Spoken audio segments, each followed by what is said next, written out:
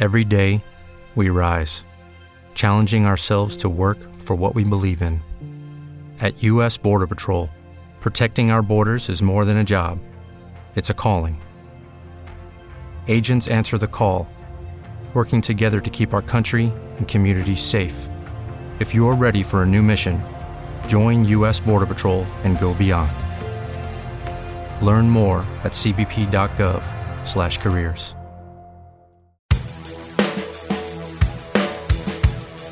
Welcome to the Bible Geek. I'm your host, Robert M. Price, host of the Bible Geek.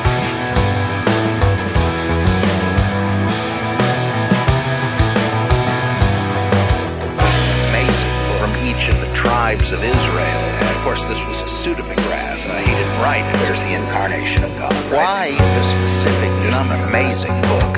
The Bible Geek. Robert M. Price, host of the Bible Geek. The Bible Geek. Robert M. Price, host of the Bible Geek.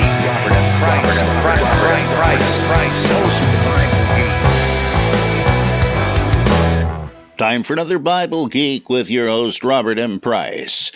And before I get into the actual meat of the show, let me take the opportunity for a self-serving, shameless, bald-faced plug for a couple of my books. As you know, Holy Fable Volume 3 is out and available on Amazon. And I personally can't resist picking up a copy and reading this and that gem in there. As with all of these Holy Fable books, I guarantee you will find theories and the like that you will never read elsewhere. Of course, many of these the product of great scholars are R.H. Charles, Bruce J. Molina, many others, but also some wacky theories of my own, and you're definitely gonna learn a lot of stuff about the Bible from this. I have in preparation Holy Fable Volume 4, Modern Scriptures Undistorted by Faith, which will deal with the Book of Mormon, the Gospel of Thomas, Jesus Christ Superstar, the Aquarian Gospel, and all kinds of nifty stuff. Also, don't neglect that collection of Paul Tillich essays called The Ground of Being, Neglected Essays of Paul Tillich. That's also available on Amazon. And I know this isn't quite in our bailiwick here. It might be closer to propriety on the Lovecraft Geek, but my Conan tribute, Temple of the Black One, continues to sell, and you can find that on Amazon as well. So I hope you will. Let's see here. What the heck? Let me just stop you from having to drum your fingers on the table waiting for the darn questions. Yeah, here's the first for today from our buddy Lachlan Christiante. I was listening to your most recent podcast discussing the human-centric nature of the Bible, and that God and or the authors didn't seem too concerned about animal rights, and I completely bought the premise and the bit until I saw a video that discussed various Native American creation and destruction narratives. Narrative is a less pejorative, more politically correct term for a myth, of course. The video's creator was discussing how in these narratives, as well as in the Eden and flood narratives, God's creation is near perfect until humans muck it up. I always thought the myth of animal innocence was a Victorian invention, as medieval Europeans would actually put animals on trial, and that a rather perfect world was a narrative of the late 20th century environmentalism movement. As a vampire, I see the world as Darwin did. Quote, what a book a devil's chaplain could write on the clumsy, wasteful, blundering, low, and horribly horridly cruel works of nature, unquote. Humans are like other animals, simply more capable of making vast changes to their environment, as well as more capable of reflecting on those changes and perhaps controlling themselves. Was I wrong in assuming this was the pre-modern view? Is the idea of a perfect clockwork world where Mother Nature loves and nurtures all her children except for humans actually a very old concept? When I consider the lilies of the field, it seems that God does prefer non-human life forms and provides a habitat for everything except humanity, as per the foxes have holes line in Luke 9:58, which is further amplified by the power over the creeping things the adversary created, such as scorpions in Luke 10:19, which, by the way, the old Geek takes as a vestige of Zoroastrianism. Anyhow, I don't understand the powerful appeal. Oh, by the way, let me just break in here, Lachlan, again. You quote that thing, where was that? Well, in the gospel saying, a Q saying in Matthew and Luke, that foxes have holes, birds of the air have nests, but the Son of Man, that is mankind, has no place to lay his head.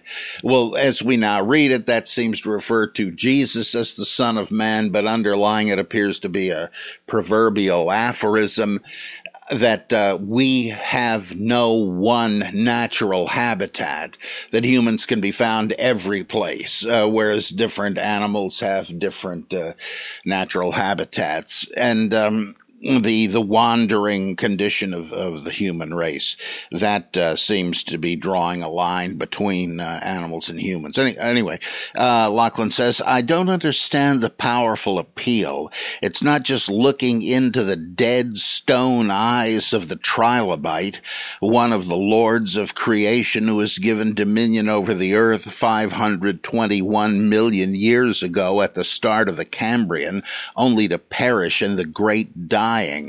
Well, to be fair, they weren't doing that well since the Devonian period about 419 million years ago.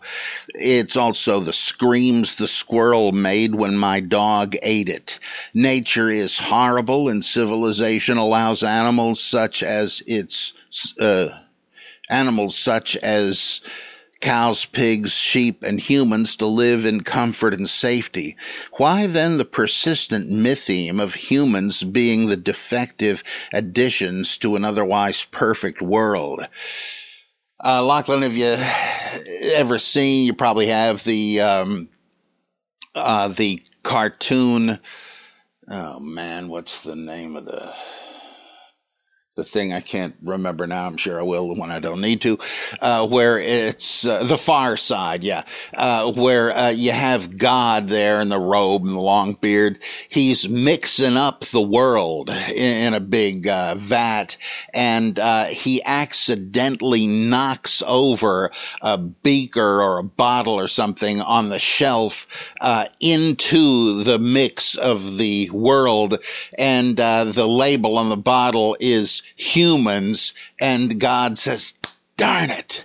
That's, and the Romans says that the whole creation was subject to futility because of the fall of Adam, and that everything would have been hunky-dory, right? And that fits in with the notion in the priestly creation account that originally humans and animals alike were to subsist on vegetation.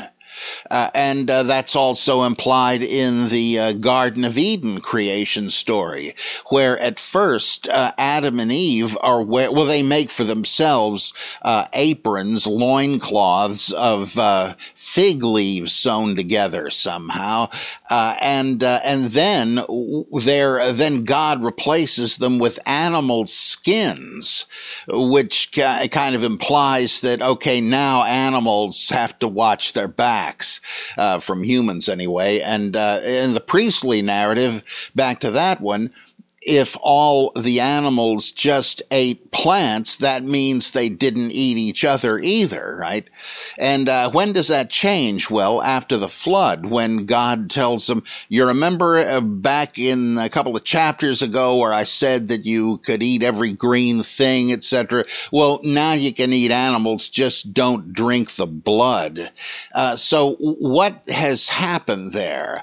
The victimization of animals is a result of, or it follows the fall, but it is a little strange that in the aftermath of the flood, it's open season on meat, since presumably the judgment on the world, on mankind, for depravity has just been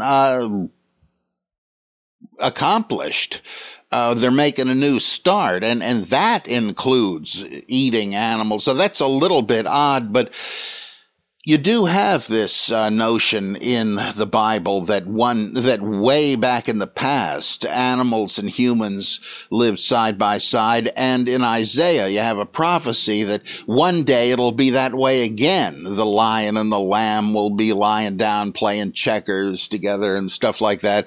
That infants, a baby can put his hand over the mouth of a snake den and not be hurt, and so forth, so that all of that, all these violent things will be redeemed and saved. But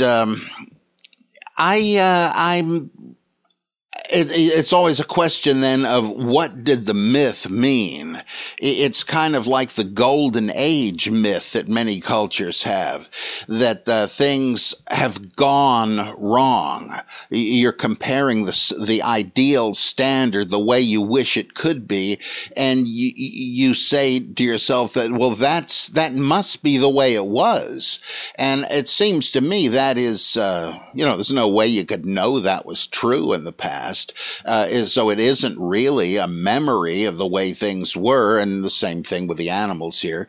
You just have a conscience that says it shouldn't be this way, and the animals who are suffering, it shouldn't be that way. Nature is red in tooth and claw, but maybe it wouldn't have to be, or at least I wish it weren't so. I think that's what's going on, a kind of a Kantian demythologizing of this.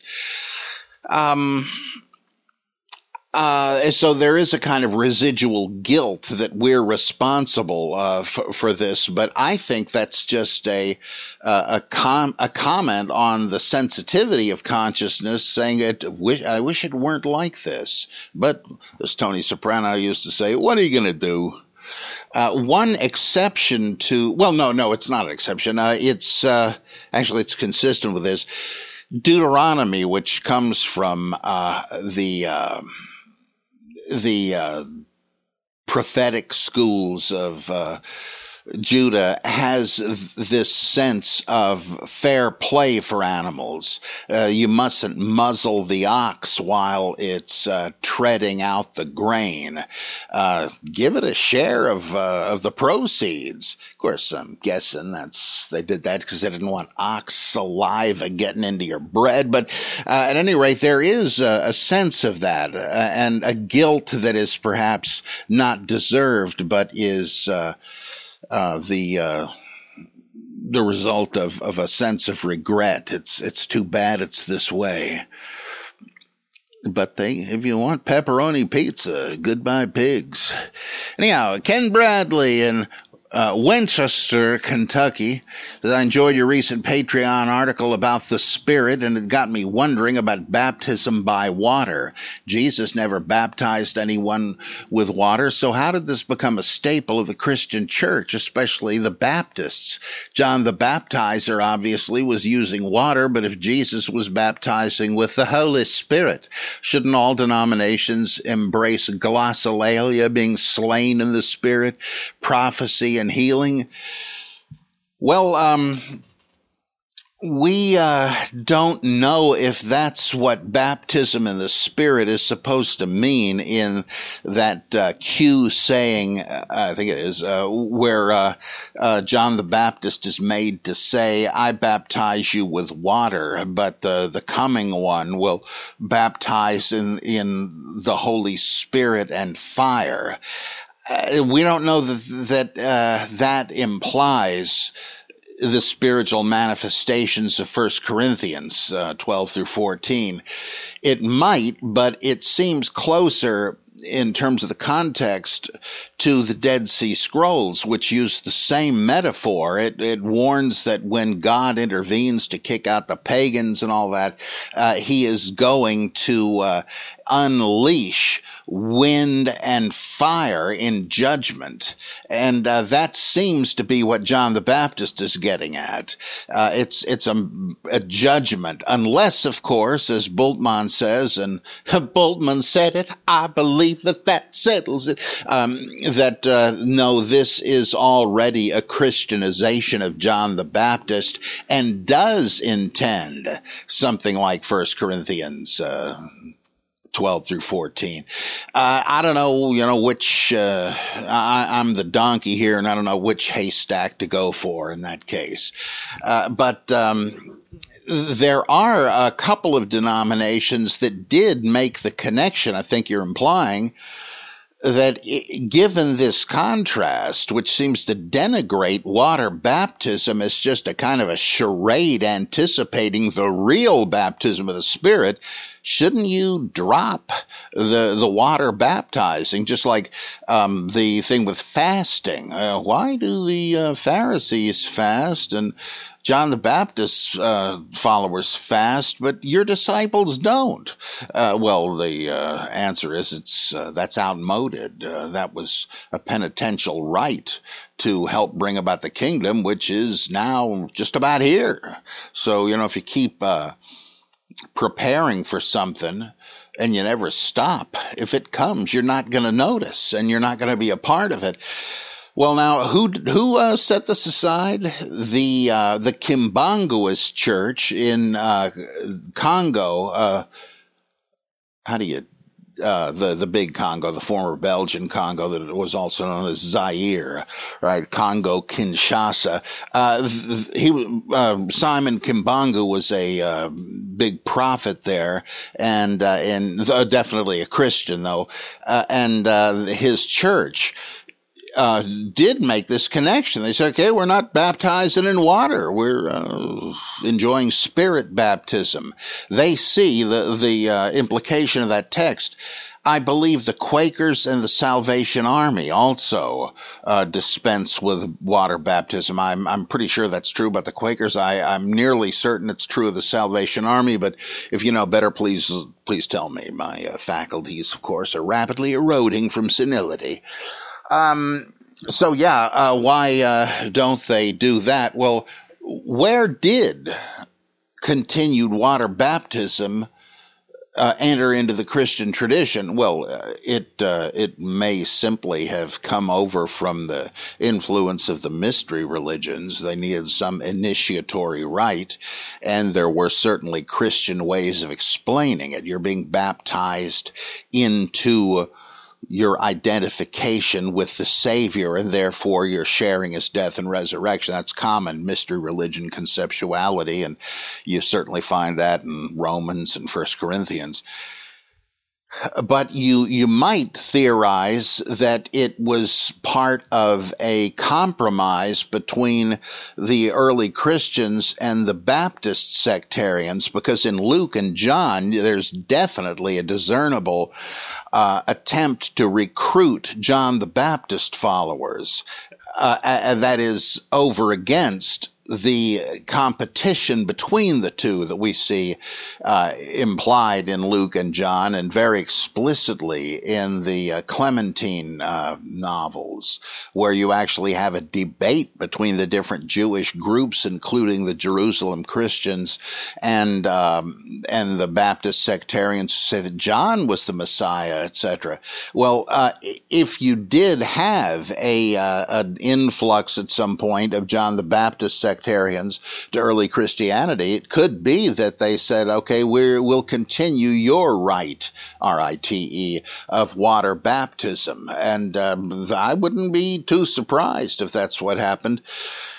But you never know, because there were also other Jordan River area Jewish Gnostic groups like the Mandeans and the Dosithians and all that. So there's like an embarrassment of riches. It's like, in a way, we don't know enough. In another way, we know too much to come up with definite judgment there. It is a fascinating question. Okay, James Washington. I know you're not an expert in Islam, but I still want to know your opinion on the origins of Islam. What do you make of the fact that there's zero evidence that the Arab conquerors of the 7th century were Muslims? Not only did they not refer to themselves as Muslims, but the people they conquered did not refer to them as Muslims. Don't you find that weird? If one of the goals of the 7th century Arab conquerors was to spread the teachings of Muhammad, how come there is actually no evidence of the 7th century Arab conquerors introducing a new religion to the people they conquered? I personally am convinced that the 7th century Arab conquerors were most likely a nominal Syriac Christian sect, a sect that had a lot in common with the Ebionites. Yeah, James the Just. There is certainly reason for that. Let me recommend a book that may be pretty tough to find now, by Patricia Crone, C-R-O-N-E, and oh boy, Michael. Oh my gosh, I just recommended this book to somebody. Oh, maybe I'll think of it in a minute again. Called Hagarism.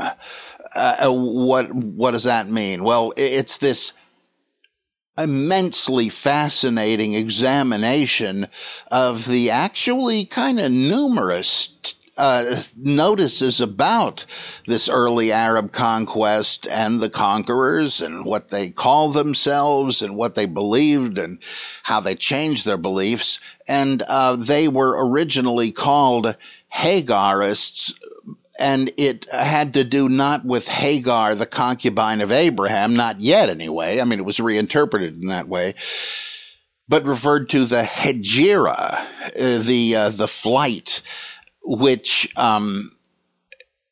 it was, quote, originally the story of Muhammad fleeing Mecca to escape his would-be assassins and going to Medina, which became his power base and base of operations. And so this flight, probably originally, without the quote marks, had to do with the movement of an alliance of Jews and Arabs to free Jerusalem, I guess from the Byzantine Empire. And it was led by a Messiah, an Arabic one, and there is evidence that some Jews believe that the Messiah would be an Arab, amazingly, called Umar al-Faruq. Now, his name survives as one of the caliphs right after Muhammad. And there was Abu Bakr, Umar, and Uthman. Well, al-Faruq means the Redeemer. And according to Michael Cook is the other author, Crone and Cook, Hagarism. This guy was the Messiah. And if anything, Muhammad had the role of a kind of a John the Baptist preparing the way. And they did. He was going to rebuild the temple, Umar. And that didn't happen, but they did wrest Jerusalem from the hands of its occupiers.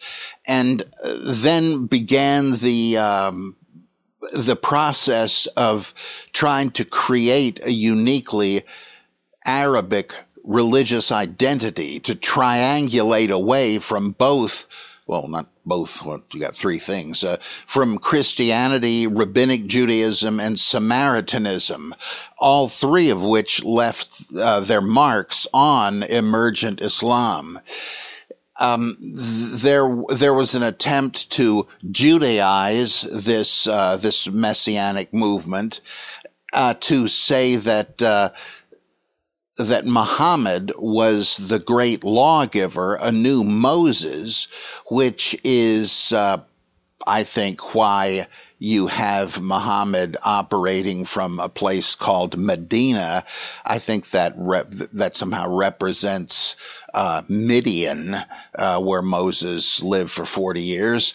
That's why you have the same city called Yathrib. I think that mirrors Yithro or Jethro, the father-in-law of Moses, and some other stuff like that. And Muhammad is credited with all kinds of dry and pedantic rules and laws in the longer surahs of the Quran.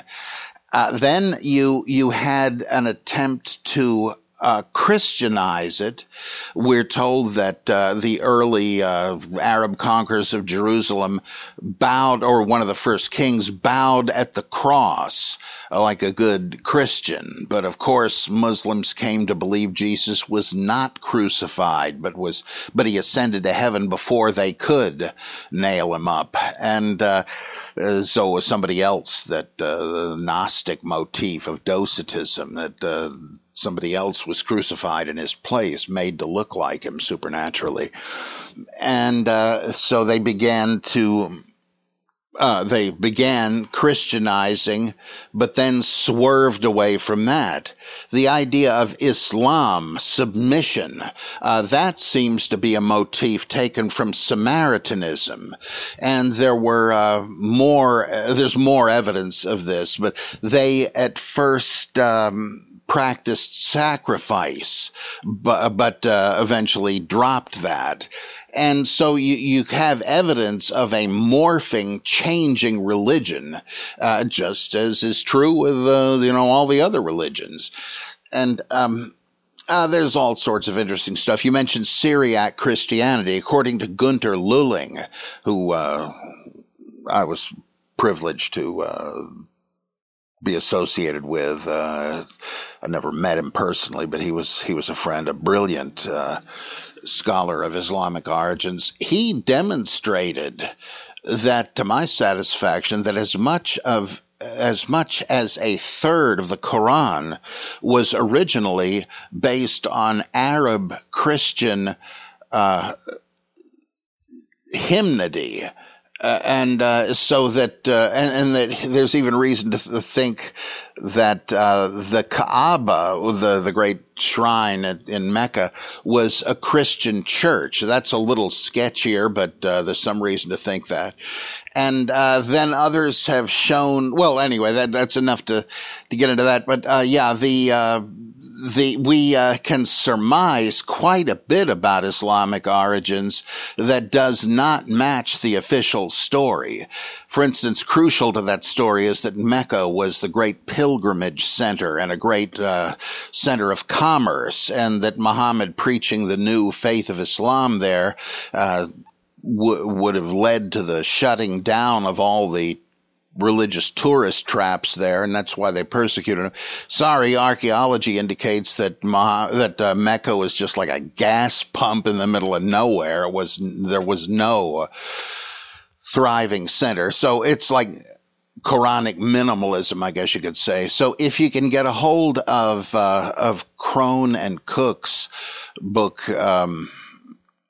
Hagarism, you would, I'm sure, find a lot of major revelations. There's another great book published by Prometheus, edited and translated by Ibn Warraq, Warraq, called The Quest of the Historical Muhammad, or For the Historical Muhammad, and another one about Quranic origins, where he takes all kinds of groundbreaking essays of a newly critical study of Islamic origins and translates them. Just great stuff.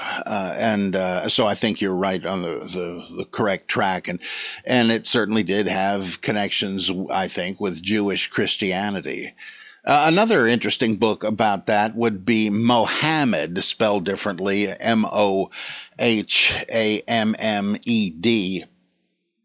Mohammed, the Man and His Faith, by Tor Andrae, Andrae. That kind of assumes a more traditional view of Islamic origins, but even at that shows fascinating connections with the doctrinal heritage of the Ebionites, the Elkasites, and the Manichaeans, and so on. Islamic origins are just incredibly fascinating, and they begin to throw new light on Christianity in the New Testament, as I've tried to show in different writings. So keep going, James the Just, Washington. Okay. Who's up next? Let me scroll down here. This is Micah from Australia. I got to get that, got to get the attribution right, especially if there's a language request, or even if it's not a request, I can always defame and insult the questioner by doing such a bad job with an accent. And as you know, when I do all these accents, I'm as ridiculous as they may sound. The attempt is not to ridicule anybody. It's just that I love accents. Okay. Let's see. We're about to send our children to a local Lutheran school. While we're sending them there for purely non-religious reasons, it has excellent reviews on its curriculum, care for students, student programs for sport, music, and art, etc. And the school is welcoming of all or no faith. So I realized that I knew nothing about Martin Luther or the Lutherans, apart from the basic idea that he had a problem with the Catholic Church and caused the Reformation. So I started listening to a book by Alistair E. McGrath entitled Luther's Theology of the Cross, Martin Luther's Theological Breakthrough. I don't know why I chose it other than it was available on Audible so I could listen to it at work. The guy's a prominent church historian. My wife seemingly was thinking a similar way as she told me she's listening to a book entitled Martin Luther, the Man Who Rediscovered God and Changed the World by Eric Metaxas. Interesting name. We both are enjoying our respective books. Do you have any thoughts on either book? Never read them. Do you have any suggestions on books that you could recommend on Martin Luther or the Lutherans in general? Boy. I don't know. Who wrote Here I Stand? Darn. Well, you could just read one of Luther's books, The Bondage of the Will, which is clear and fascinating and goes into his doctrines of faith, grace, and all that stuff. But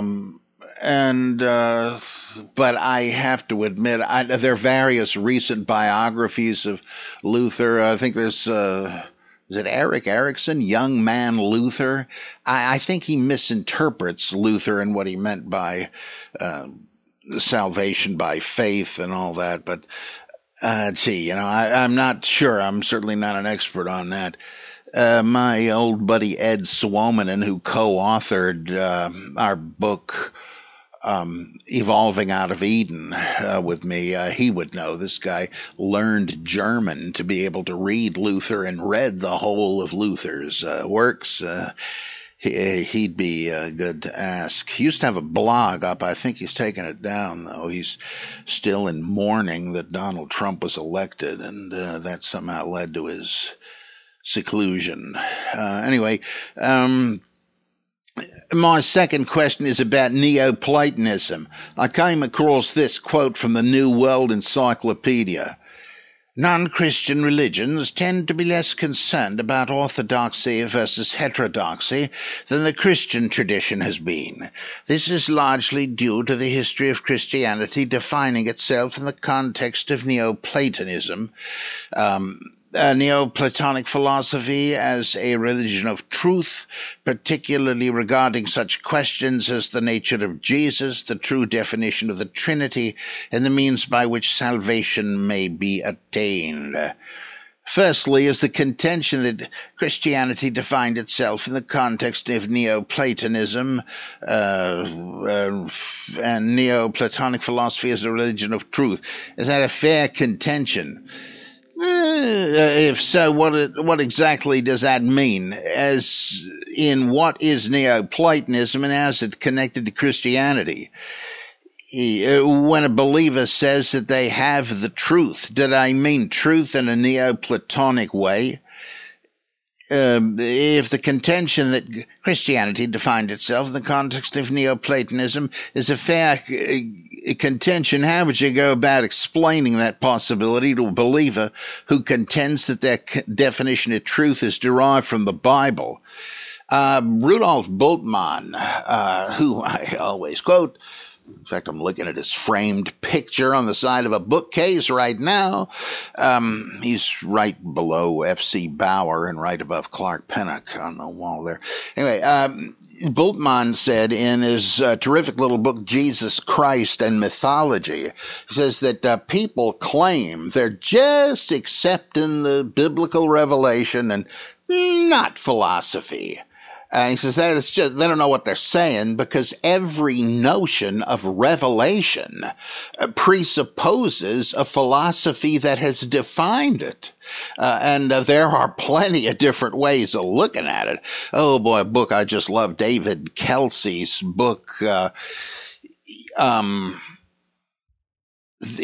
minute, I'm confusing the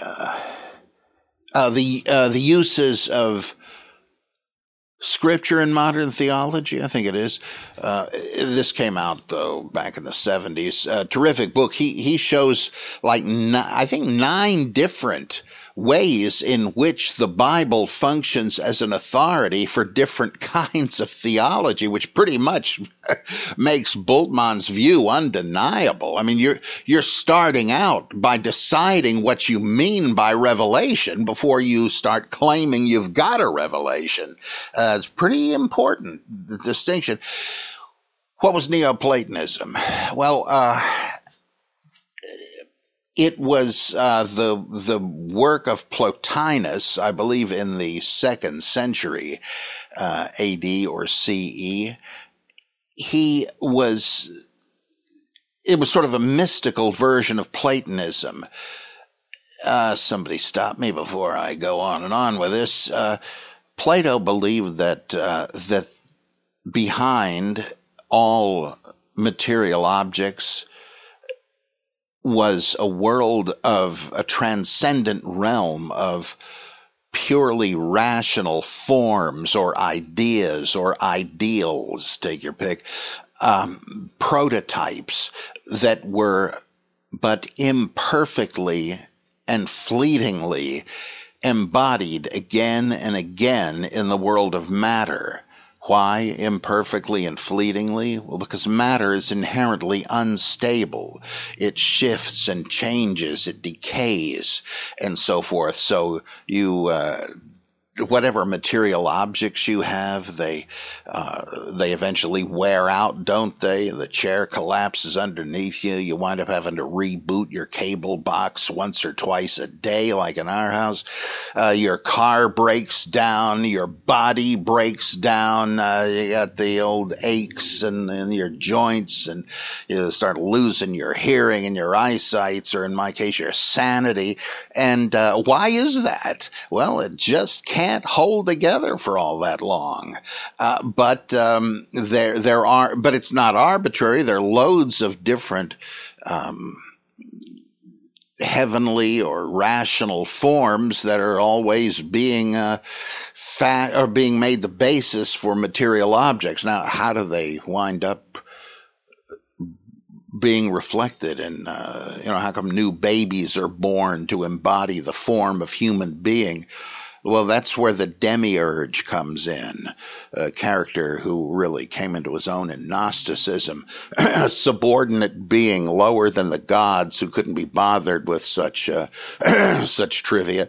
But the demiurge fashions in some way the matter into temporary, imperfect conformity with the forms.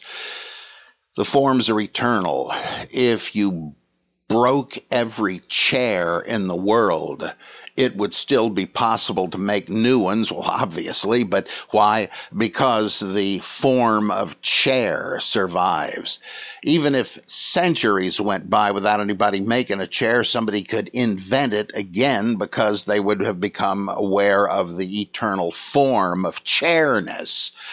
The forms can be numbers, geometric shapes, colors, so forth, and there are a hierarchy of them. There are specific ones, like there's male and female human beings, but you know that both men and women are human because they both embody, even in the realm of forms, a higher form of human being. And then you can go up the ladder, the great chain of being, to life forms and so on and so on. And the ultimate form is the form of the good, which anchors the reality of all things, including the personal gods of Greek religion. They're lower than the ultimate. So this is a kind of a reach toward monotheism.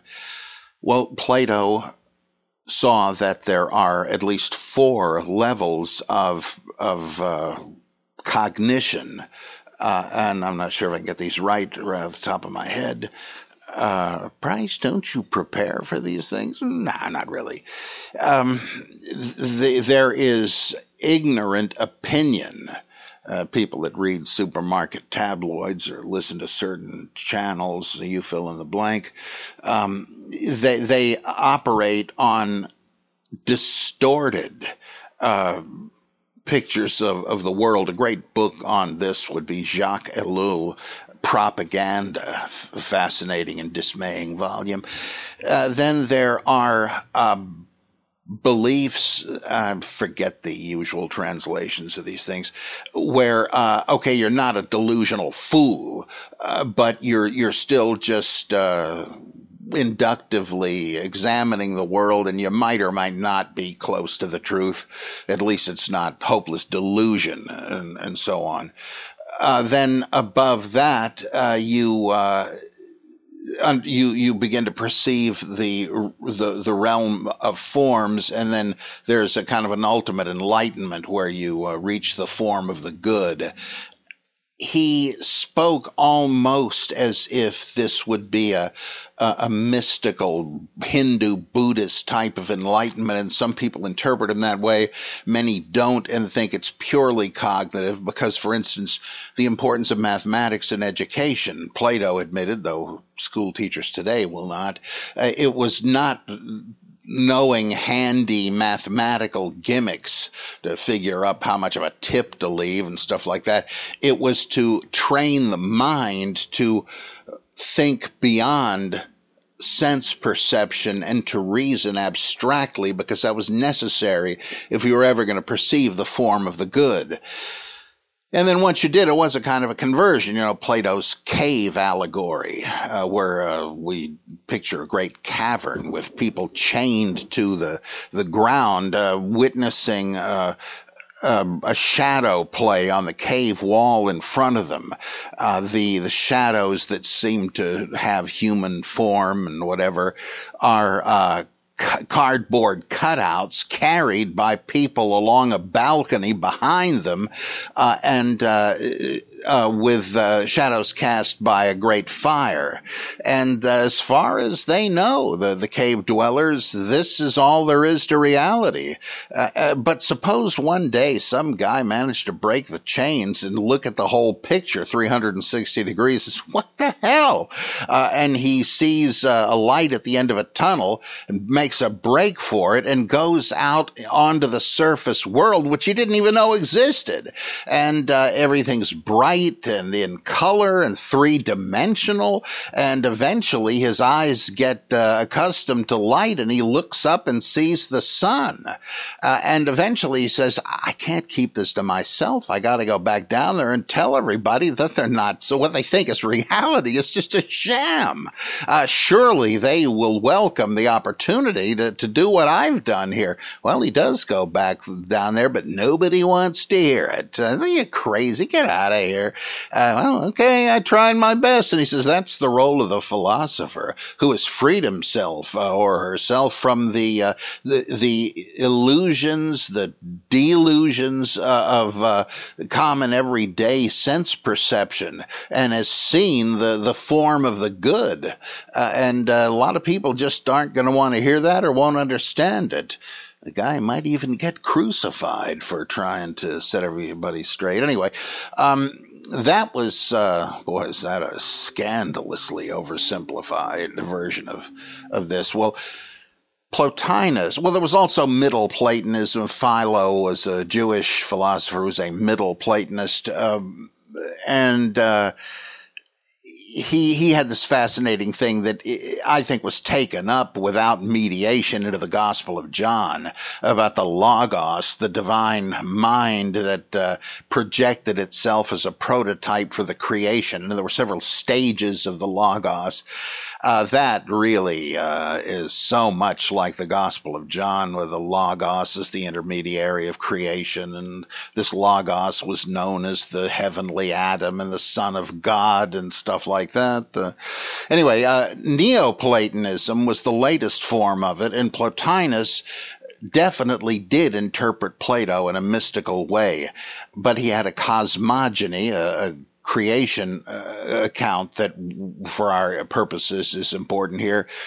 He believed that ultimately there was just a singularity, there was just oneness. I mean, this really sounds like Hinduism, like non-dualism. But you have to think of reality as a great fountain with several levels. I know you've seen stuff like this in beautiful Italian architecture and stuff where they're like concentric, as you go down, bigger and bigger shells of concrete or marble or whatever. The water comes out the very top and splashes down into the first smallest receptacle, overflows and goes into the next one. After a while, that overflows and goes into the next one, and so on down the line, right?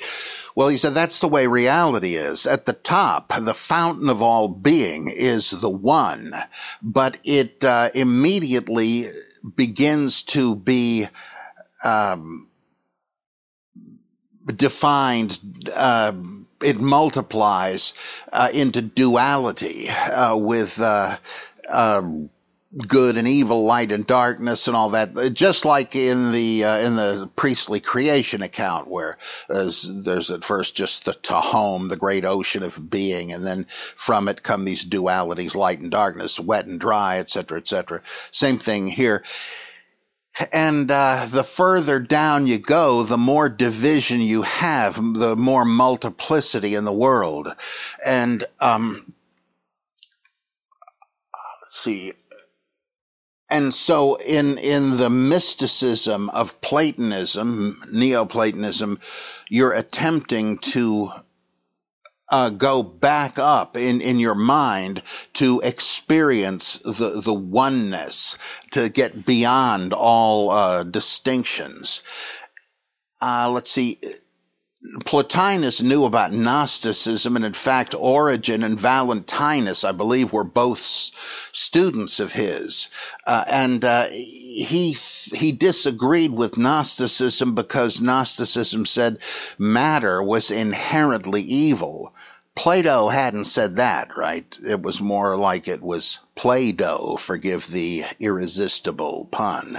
It was unstable because it wasn't eternal, rational substance or anything. I mean, what else could it be?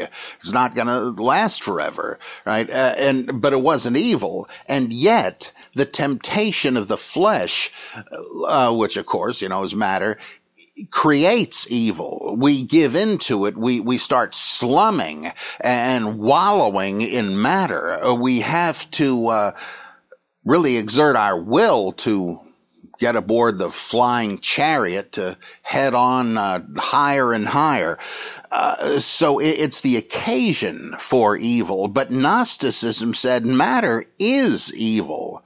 And Plotinus couldn't buy that, though he did have the interestingly similar view that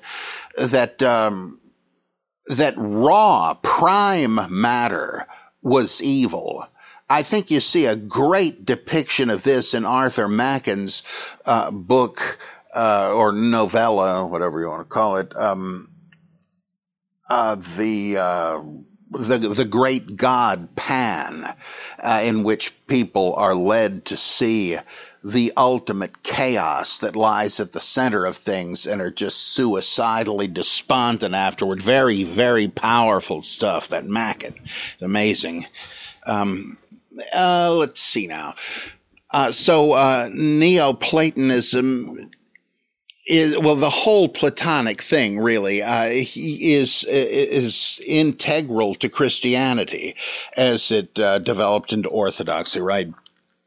Because the notion that there is an ultimate God who through a logos emitted from himself somehow, has created the world, and that logos was reflected in an earthly Adam whose progeny represented a burgeoning multiplicity which occasioned envy, contention, strife, and warfare.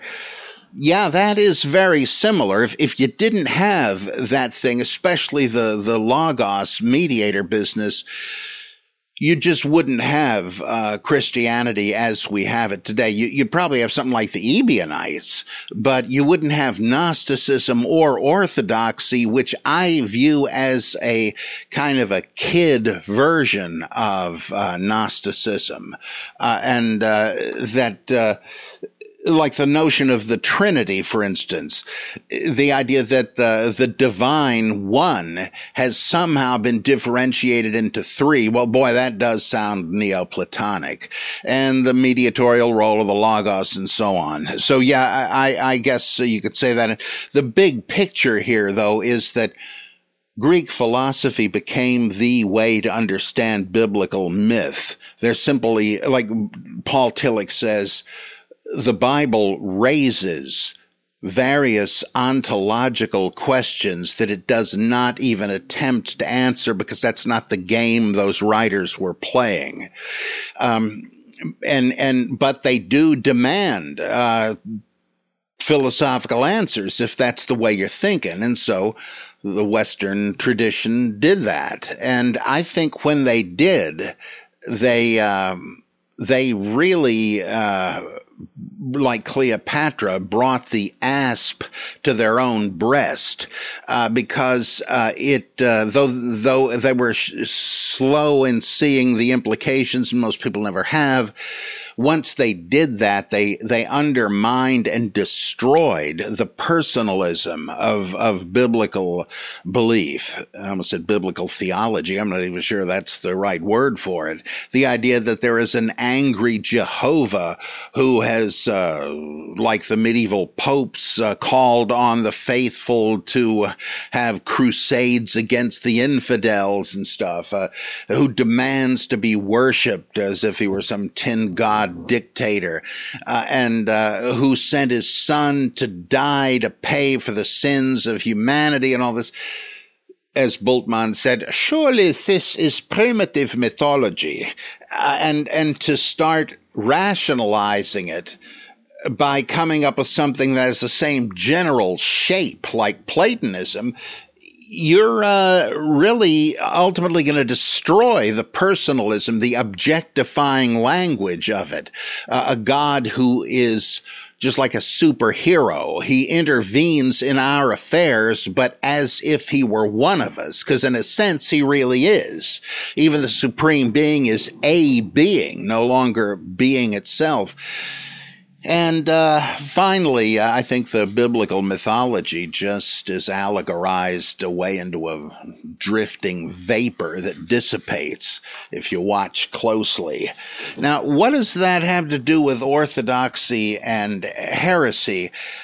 I don't think it is at all correct to say that Christianity goes in for heresy hunting more than other religions. I mean, in Islam, you had the Kharijite movement, which said that any sin was a damning sin, and there were wars over this kind of thing, and there were sectarian disputes, Sunni versus Shia, and then the Shiites split into the Fivers, the Seveners, the Twelvers, and these guys weren't nice and diplomatic about it.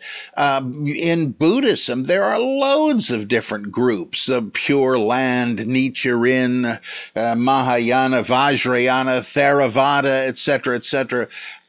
Maybe the Confucians don't have disputes, I don't know, but Hinduism, whereas they get along with each other, and that's really the thing we want to see, they have 6 different, very different schools of Hindu thought that are all considered orthodox because they all are based on the Vedas in one way or another.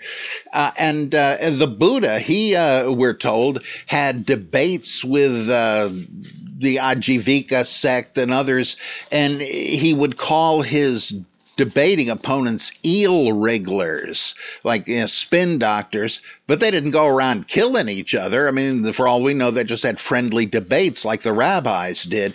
So the notion of Christianity being more open to nitpicking, heresy hunting, and doctrinal schism, that I think is just wrong. It's a habit of mind that some people have, that Christianity has to be the villain, and that's just no more so than other religions. Okay, thanks, Micah. Okay, hello Bible Geek, Acapulco J here. Do you have a farmer's accent to use on this question? Well, maybe. I heard today, May 7th, the podcast with the advice on pruning of vineyards and the like. This reminded me of a peach tree we had 30 years ago.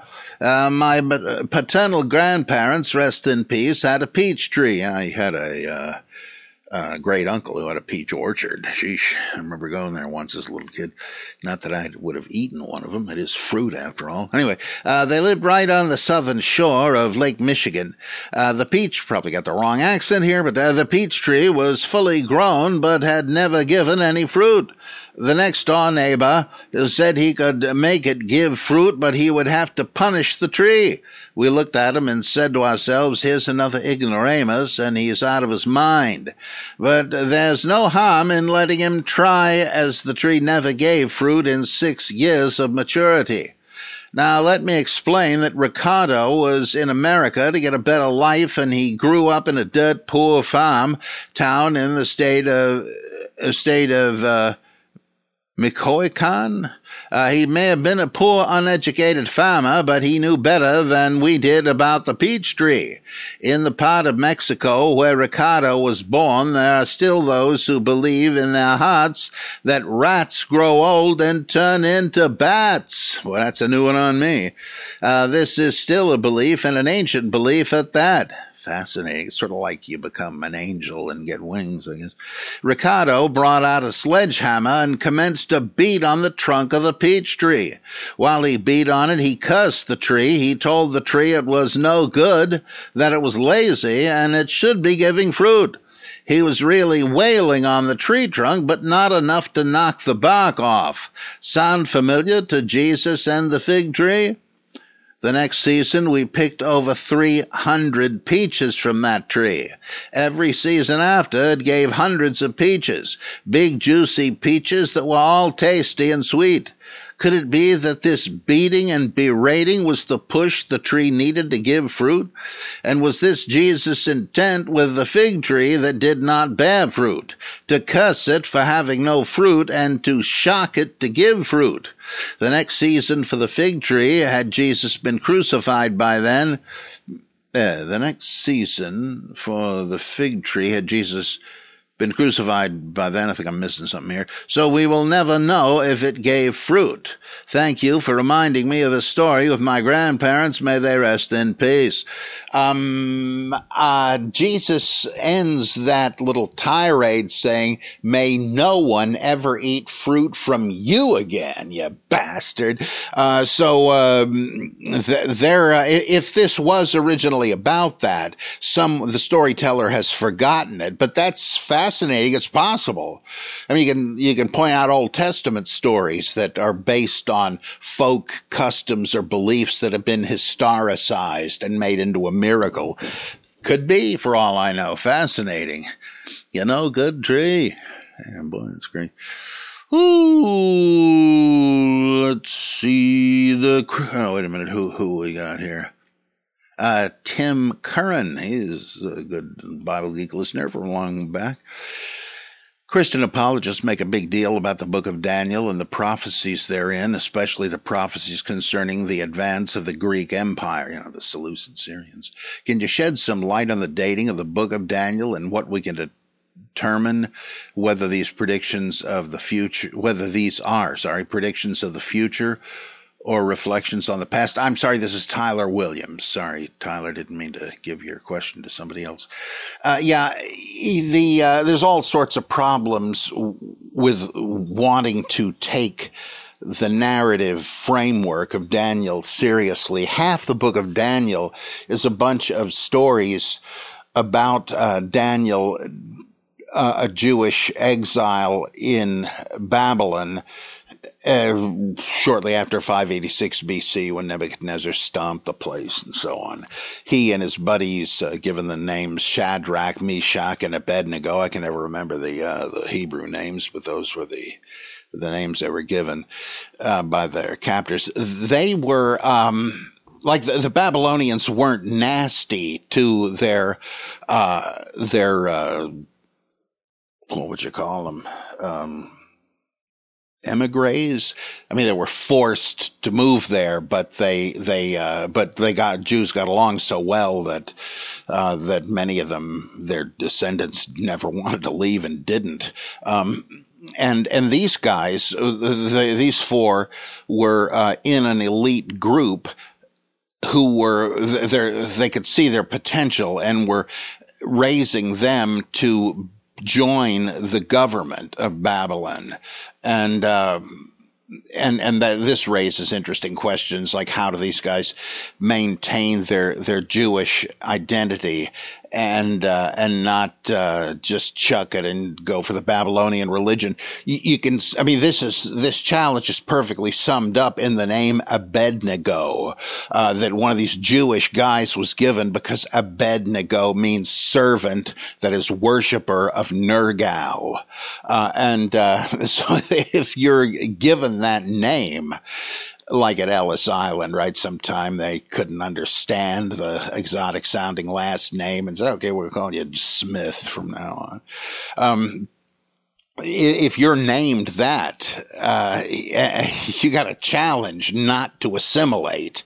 And so there's stories about that. And the point of that is to encourage young diaspora Jews not to assimilate, to stick to Jewish ways. And believe it or not, that will take you far, because our ways are more wholesome. You will succeed and non-Jews will see it, and you'll be a good testimony to your faith, and you will succeed. Going along for the ride is not the way to succeed. You'll just be lost in the mass. And an important point. Okay, so there are other. Joseph in Egypt is another one like that, and Esther, again, they're aimed at young diaspora Jews. You see, they did this. They kept faithful to our tradition, and that was the way of success. So, yeah. Okay. But there's all kinds of problems. The writer was apparently writing so long after this time that he had his facts muddled.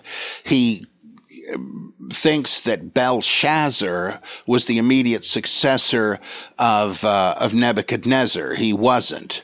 There were other ones in there. He confuses Nebuchadnezzar with Nabonidus, a different Babylonian emperor. Originally, the story of the king going insane and living like an animal in the wild for a while, that was told of Nabonidus, as the Dead Sea Scrolls were able to keep straight. But not the author of Daniel. He thinks that a character named Darius the Mede conquered Babylon, and that the Medes and the Persians did, but he's got the details mixed up. And we have no record of a Darius the Mede. He seems to be confusing Darius the Persian emperor with the Medes, who were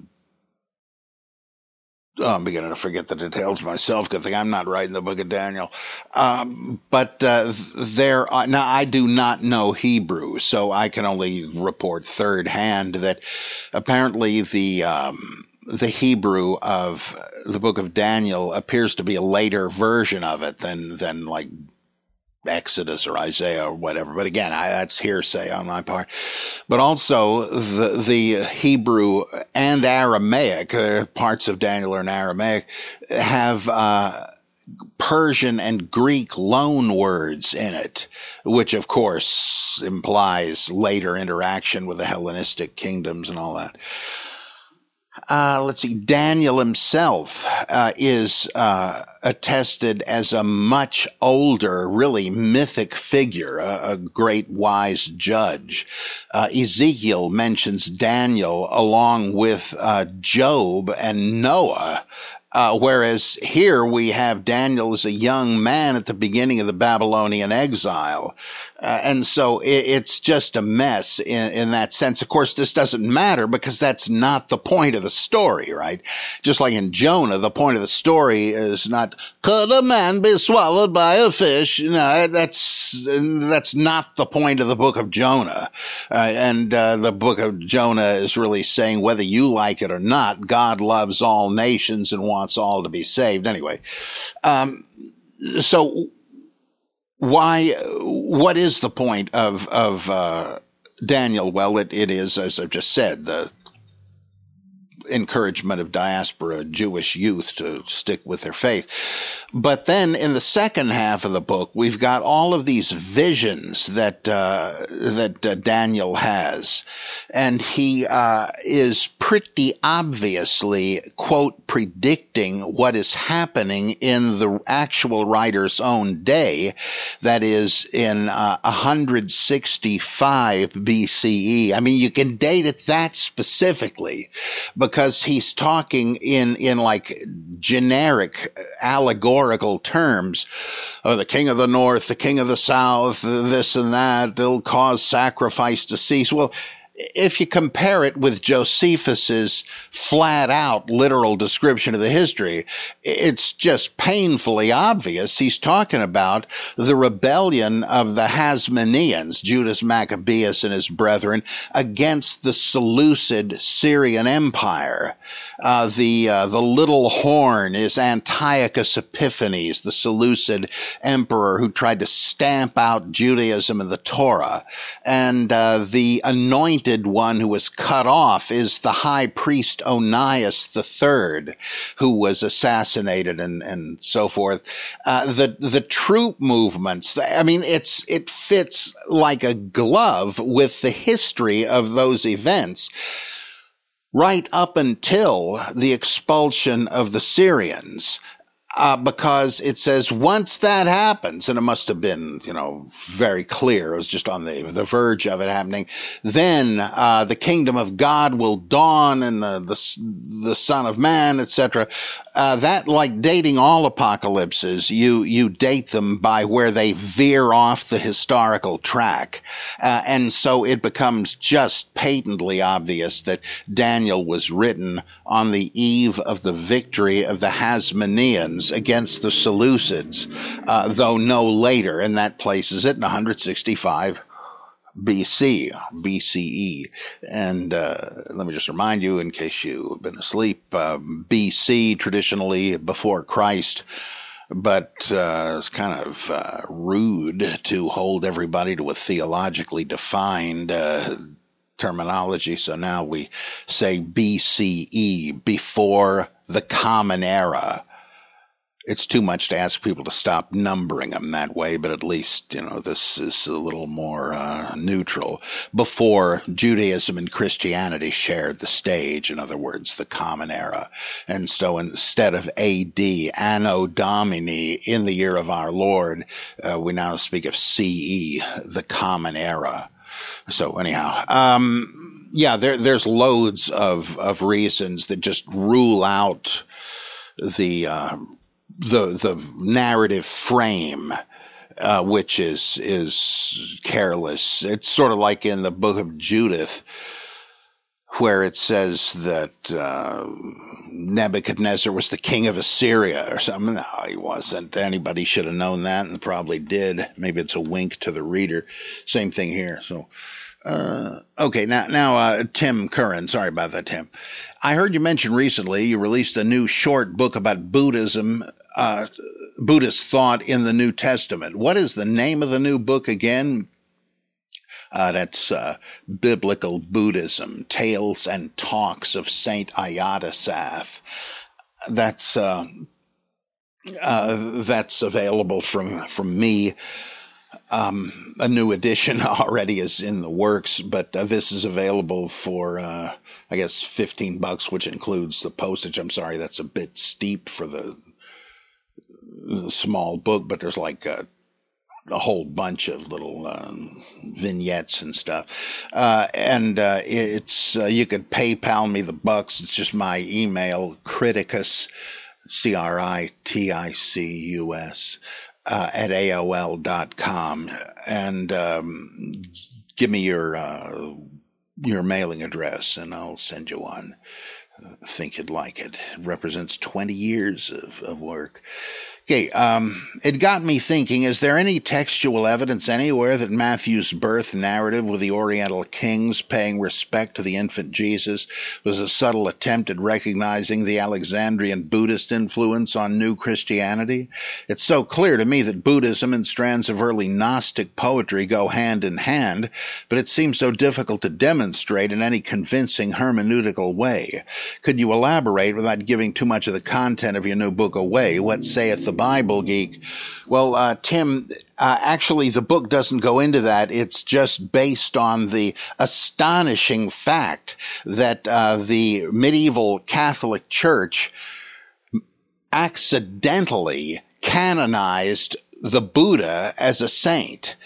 They heard the story of the Great Renunciation, where Prince Siddhartha renounced his royal wealth and became a monk to seek salvation and wind up being enlightened. And when he was enlightened, he was the Buddha, the enlightened one. Up until that point, he was called the Bodhisattva, the enlightenment being, but implying, denoting someone on the way to becoming a Buddha. Well, Bodhisattva, this story was immensely popular in ancient Eurasia and medieval too. There were various, like Barlaam and Ayatasaph, and various versions of this. And the title Bodhisattva got garbled into Joasaph and Ayatasaph and so forth until European readers did not understand that this was about the Buddha, and they thought the guy was a European prince who became a Christian monk.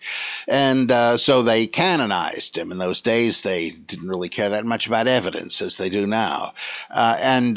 So here you had Prince Siddhartha becoming a Catholic saint. They just didn't realize who they were canonizing, but it was the hero of this story, and that hero is Gautama Buddha. And so my imagination got going. Suppose this was, this really reflected historical fact. Suppose you had some kind of a hybrid Buddhist Christian saint. What would he have taught? And so I decided to make up these stories where Saint Ayadasaph is some kind of Tibetan Buddhist abbot, and he has occasion to give these talks to his monks, and he does this and that, and in every case, the goal was to show how you could use New Testament scripture to illustrate Buddhist theology and mysticism, and it was not that tough. Now, one reason for this, it could just be coincidence, but though I do not get into this in this book, there is this body of study done by Christian Lindner in Denmark and Michael Lockwood and various others that suggests that, Buddhism was available in Alexandria. The Buddhist missionaries had been sent out by King Asoka in the 2nd century BCE, and they were in Syria, they were in Egypt before the Christian period, and that might be where you got the Therapeutae, as Philo calls them, this bunch of celibate monks in Egypt, who he just thought were the greatest, who had allegorical interpretations of scripture and so on and so on. He talks about them a good bit. There was no monasticism in Judaism beforehand, but suddenly what do we have at Qumran? The Dead Sea Scrolls monastic community. Could that be, where'd it come from? Well, Buddhism's probably the only candidate for the origin of it. What Lindner does is to show not just ethical parallels between Buddhist scripture and the New Testament. That wouldn't necessarily imply dependence, right?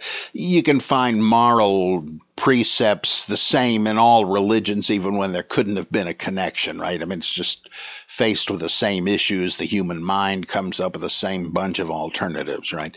But he finds all sorts of stories that are so strikingly similar to New Testament stories that you've really got to wonder. We knew of a couple of them.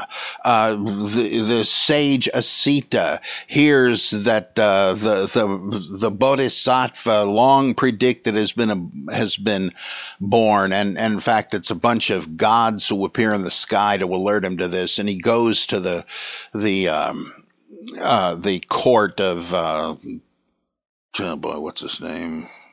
The father of Gautama, what the heck, and sees the infant and weeps that he will not, he's an old man, and he weeps that he will not be alive long enough to see the Buddha enlightened and embarking on his sacred mission. Boy, is that similar to in Luke chapter 2, when Simeon, the aged prophet in Jerusalem, learns of the birth of the Messiah and comes and takes him in his arms and weeps in contentment. He says, as you promised, you've allowed me to see your salvation. Boy, that is pretty darn close. Or how about the story of the woman at the well? The disciples are going off into the town to get some groceries, and Jesus is there at Jacob's well, and a Samaritan woman comes out with a bucket to get some water, and Jesus says, would you give me a drink, lady? And he says, what? You're asking me for a drink? I can't believe it. You're a Jew. I'm a Samaritan. And John comments, well, this is because Jews and Samaritans will not use the same dishes. They hated each other generally. And Jesus says, listen, if you knew who it is that is talking to you, you would ask him, and he would give you the water of eternal life. And he's, oh really? Etc. And obviously she doesn't understand it, and they keep talking. Well, there is a Buddhist story in which Ananda, the favorite disciple of the Simon Peter figure of Buddhism, he stops at a well, tired. A woman comes up to draw water from the well, and he says, my sister, would you give me a drink? And she says, what? Look, you and I are of different castes. I can't possibly do that. And he says, my sister, I didn't ask you what caste you belong to. I just asked you for a drink of water. And this just totally flabbergasts her, and she falls in love with Ananda. And the Buddha says, well, you haven't really fallen in love with him. It's really the revelation he brought you, and so forth. So the stories end differently, but boy, oh boy, does the beginning sound very similar. And Bultmann and others have recognized for a long time that this could well simply have been borrowed from Buddhism.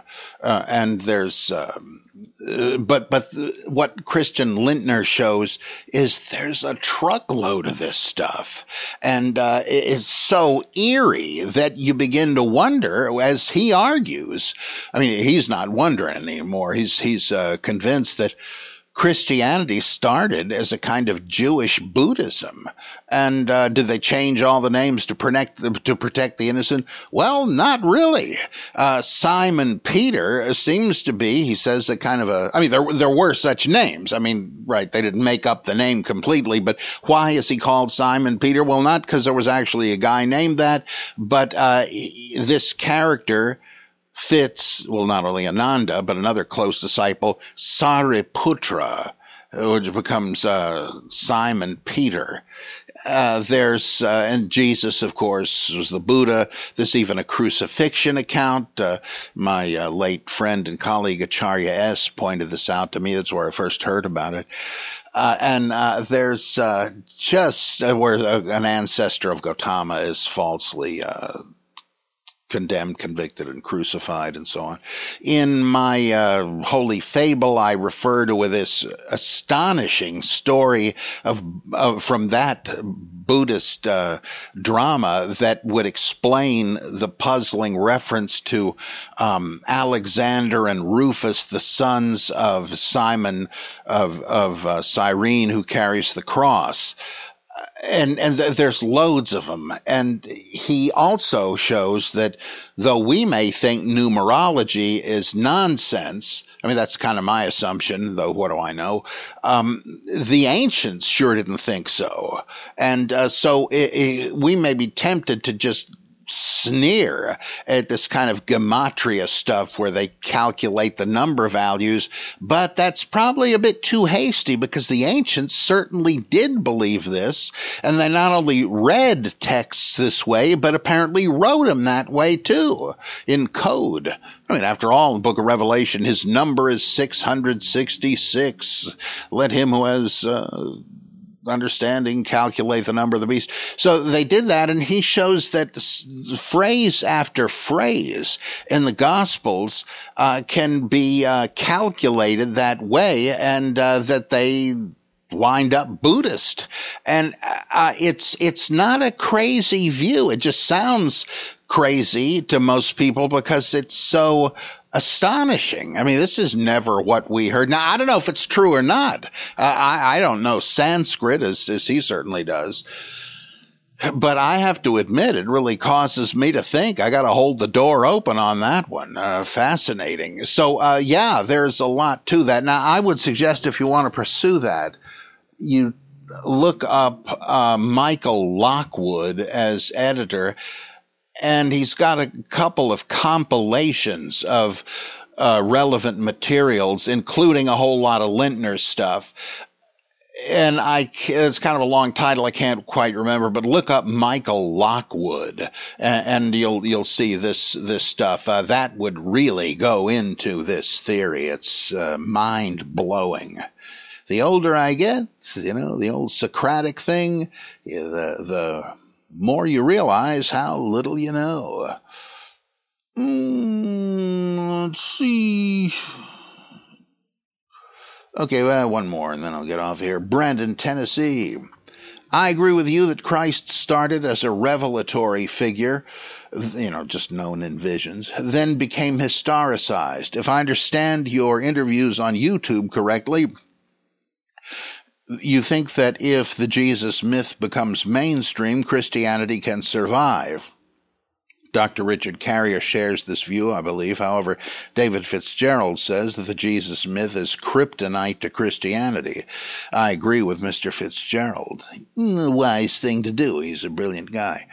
When you think about it, Christianity could not survive a revelatory Christ of the days before scientific method was the norm. They had to invent a historical Jesus to keep the religion going. There are no angel-based religions to come out of the Middle East or North Africa. I think a revelatory Christ would collapse today in the same way that it did 2,000 years ago. Thoughts? You may well be right, and Dave may well be right. What I claim is that logically it wouldn't necessarily kill Christianity, because you do have parallels, again, with Buddhism. Some types of Buddhism would admit that the Buddha was not a historical figure, though even there, that's a minority. I remember seeing an episode of The Long Search, series of documentaries on the world religions, pretty fascinating. And Ronald Ayer, the journalist who hosted the thing, is talking to a Zen abbot in Japan and says, now I've talked to different kinds of Buddhists, and some of them believe he was a historical sage, others that he wasn't.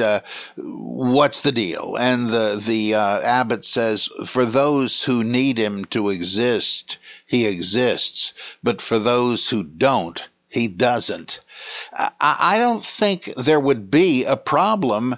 I mean, you could keep almost the whole darn thing going if you said, number one, I mean, suppose you said God did send Jesus to be crucified in the heavenly realms by the principalities and powers. He never came to earth, but what happened was revealed to us on earth. I mean, what the heck? It's faith anyway, right? I mean, you weren't there, even if you believed he literally did all this stuff on earth. If this is what you believed happened, what would be the difference if you taught that this was the atoning sacrifice? Well, some people would say, yeah, but it had to be in the flesh. Well, who says? I don't say you would have to adjust the theology, but I don't think that. I mean, people do that all the time in these religions, like the Seventh-day Adventists. Okay, Jesus is coming back in 1843 or whatever it was. He doesn't, and then they say, well, I guess we had it wrong. He did carry out the investigative judgment in heaven. Yeah, that's the ticket. The Jehovah's Witnesses, 1914, Jesus is coming back. The judge to set up his rule on earth. The date passes. It did happen. We just had the location wrong. He's reigning from heaven now. What the heck? They believed it. They found it viable. Why couldn't you do the same thing? We thought it happened on earth, but, well, what do you know? It happened in heaven. What about these stories of Jesus doing stuff on earth? Well, they're parables. I mean, there's stories Jesus tells, and there's stories told about Jesus. Why can't they both be parables? I mean, it's just the fact that it's alien and strange to people that makes it seem not viable. Okay, now, if you said that, let me leave that part of my answer there and say, would this work? I think theoretically there wouldn't be much of a jog in the road, right? But would people accept that? It is so outrageous that Dave might well be right that people just wouldn't buy it. It would be too different from what they've always been told, and they'd say, okay, I guess it's just a big hoax. But I don't know, because in these other cases with the Adventists and the witnesses and all that, it meant so much to them that the easier thing to do was to make a radical reinterpretation. And maybe the cognitive dissonance reduction would be the same thing. If you could show to people's satisfaction Jesus hadn't lived on earth, they'd be very reluctant to just not be Christians anymore. I think I'll join the local chapter of American Atheists. I don't know. I'll just take the kids to atheist Sunday school. I can well imagine that plenty of people would simply, make this revision. I mean, what are they losing? Were they there when Jesus was on earth multiplying fish for people to eat? No. If it's just a story to them anyway, really. They also happen to believe it happened, and they believe it's important to believe that it happened because they've been told that. But if these were the stakes, Christianity is bunk or Christianity is symbolic or simply dealing with things that really happened but beyond the senses in heaven, I think they might be willing to make the adjustment, but who knows? Because it's not a simple matter, right? You wouldn't simply be changing a pet opinion. It would be a major thing, and the more major it would be, the greater the likelihood they wouldn't dump it. So I don't really know. I can easily see it going either way, but of course, it's not gonna go either way because the urgency of cognitive dissonance reduction would manifest itself the way it already does, by simply being in denial. No evidence could convince the believer or debunk it. James Barr, in his great book Fundamentalism, said, just as it is customary to enter fundamentalism by an emotional experience, it takes another one to get you out of it.